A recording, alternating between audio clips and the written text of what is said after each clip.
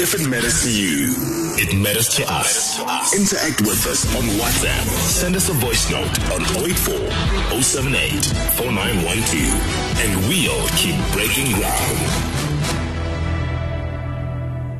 15 minutes to 8 o'clock, and we are just going to make use of these 15 minutes left for us to make sure that we give you all the information you need to know. We are discussing police brutality right here on hashtag Breaking Ground. Please be part of the conversation on Twitter. It is @VARFM or @VARFMnews_. Use hashtag Breaking Ground, and would love to hear what you have to say. Just before the break, we spoke to Human Rights head of the Provincial Commission, that is Buang Jones. And now we are going to be speaking to Independent Police Investigative Directorate, IPID spokesperson Ndileka Cola, who's well informed when it comes to the importance of holding police accountable, as well as talking about keeping the powers of the police limited so as to avoid an abuse of power. Ndileka is on the line, and we are now going to be speaking to her. Good evening, Ndileka, and thank you very much for your time. Good evening, Busha, and good evening to your listeners. Thank you for having us.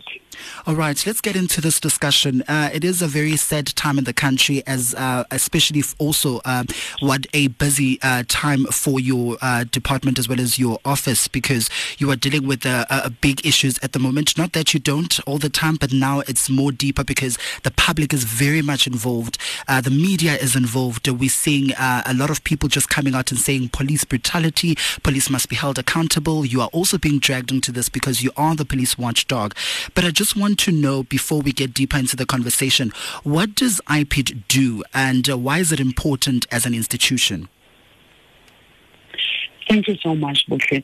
Indeed, we are living in very challenging times. It's quite challenging for us and for me, you know, as there's somebody who's entrusted with the responsibility of speaking for IPID, because at a human level, sometimes you get to feel these things. But having said that, what is important for me to say to you this evening is that IPID is an oversight body. We have been granted this responsibility by the Constitution of the Republic of South Africa, that we ensure that we independently and we are impartially investigating any sort of alleged police misconduct and criminality that is allegedly committed by police officers, because we understand that the police are not a law unto themselves.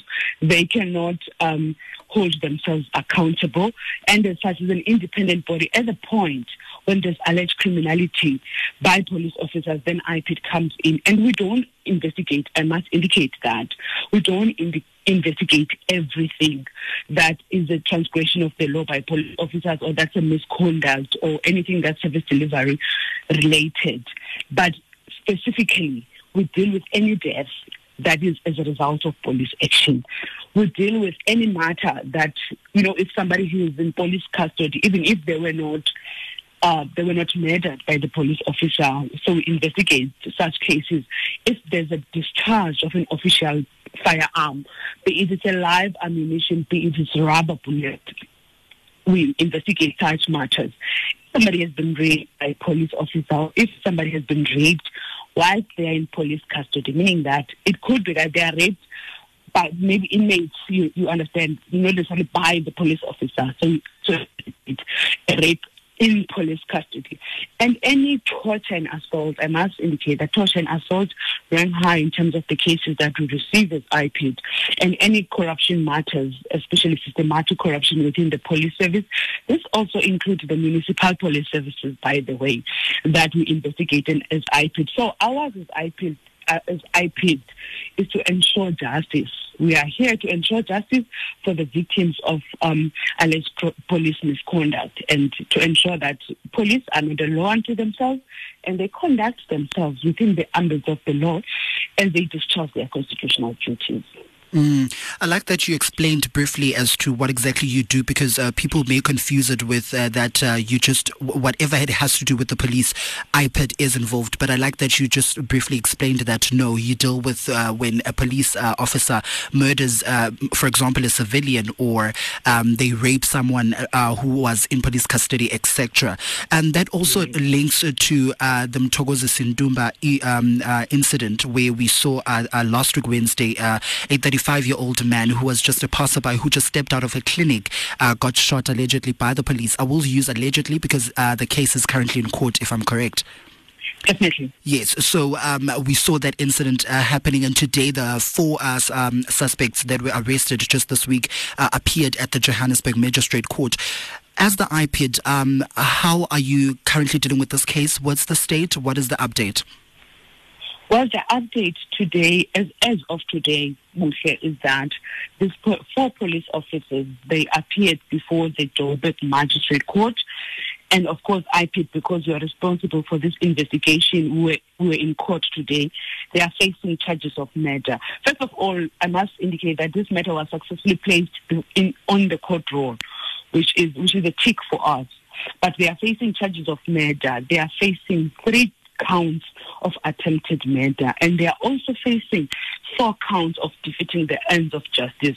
So when they appeared today in court, basically it was their first appearance, and they've been remanded in custody, and they are yet to appear again on the 24th of March for in the very same court, regional court, for formal bail application.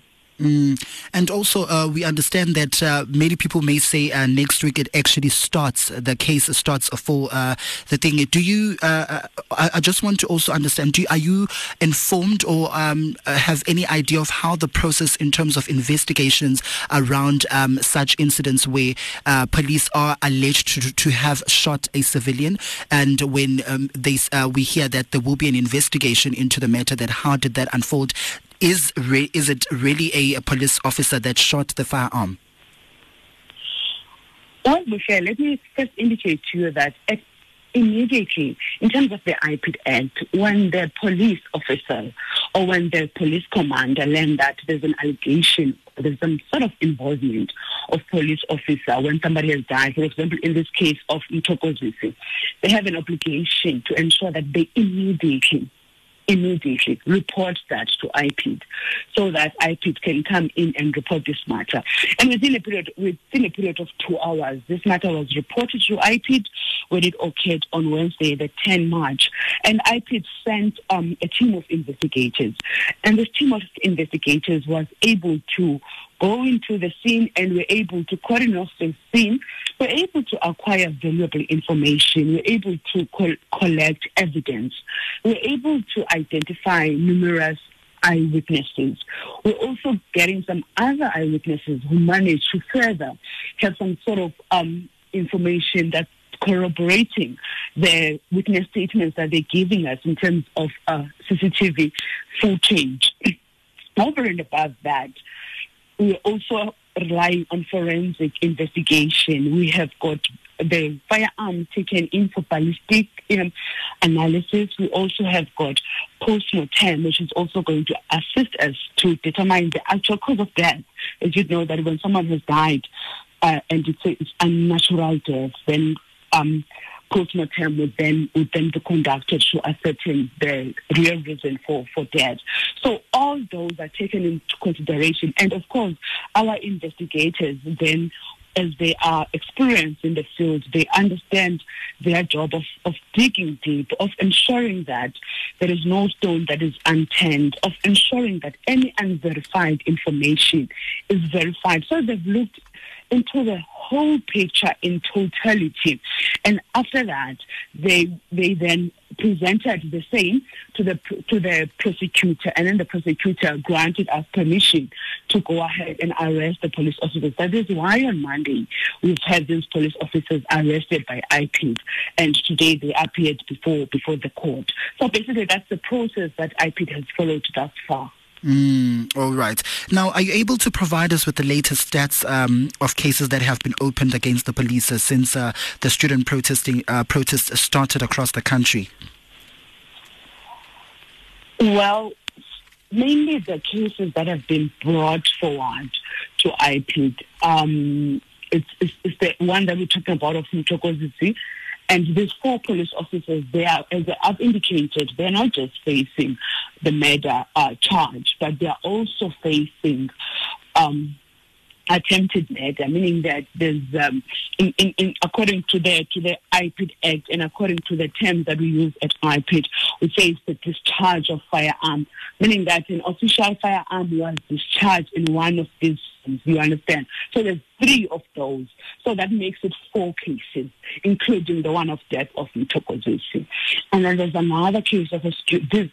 And there's another case of a student from the University of Johannesburg. It's a female that was recently, only yesterday, received by IPID, and IPID is still in its very infant stages in terms of this investigation.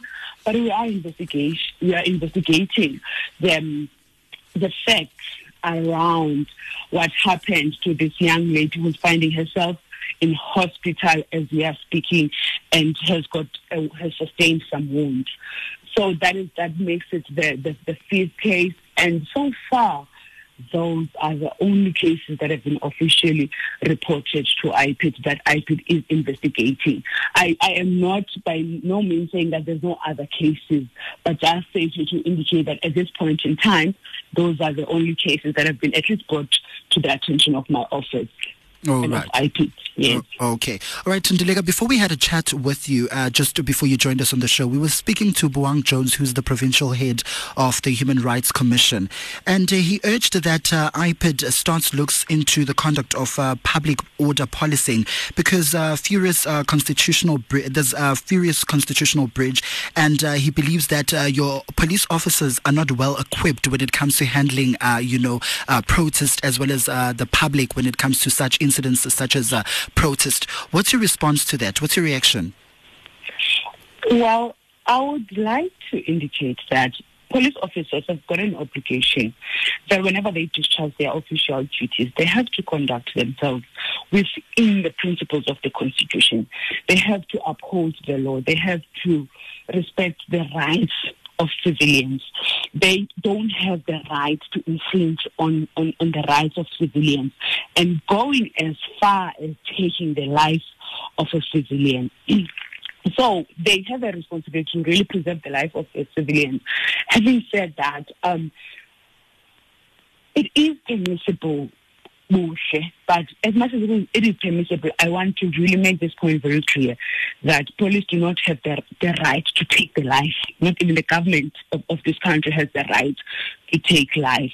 But it's permissible for them to, according to the SAPS standing orders, as we are speaking now, when they are dispersing the crowd that is destroying the property, the crowd that is burning streets, the crowd that is throwing stones at people, at other civilians who also have got their own rights, that are throwing stones at cars that are just people that are driving home and that are just doing their day-to-day duties. Having said that, they have to do they are permissible to use rubber bullets, but as part of their crowd control measures, but they have a responsibility. This right goes with the responsibility of ensuring that they use a proportional force to the threat at hand that they are dealing with as police officers.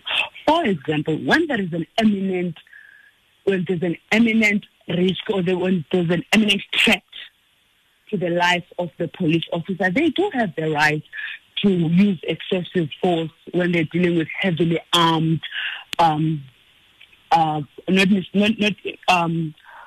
want the right word when they're dealing with heavily armed robbers, for example, when they're dealing with robberies and all those sort of heavy cases. But when they are dealing with students, it's permissible for them to use rubber bullets, but it is not permissible for them to use it to such an extent that somebody loses their life. It's really unacceptable.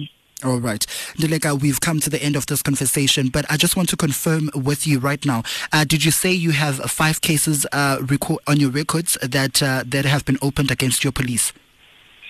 It would not necessarily be 5, because it is one case, but it has got 4 people. Oh, so it's one case with 4 people? With 4 people, yes. And then we've got another separate case of a UJ student. Okay, so we can say there's Okay, so it's one case so far, and you have a separate case, and the 4 people are the 4 police officers that are on the case right now that appeared earlier today. Yes. Okay. So is it safe to say 2 cases maybe because of the UJ student? Yes, 2 cases. Yes. All right. Ndileka, thank you very much for your time. What a conversation, and also just briefly explaining to us what IPID does and also unpacking this discussion. Also touching on the Mthokozo Sindumba topic. Thank you very much for your time and have a good night. Absolute pleasure. Good evening to you too.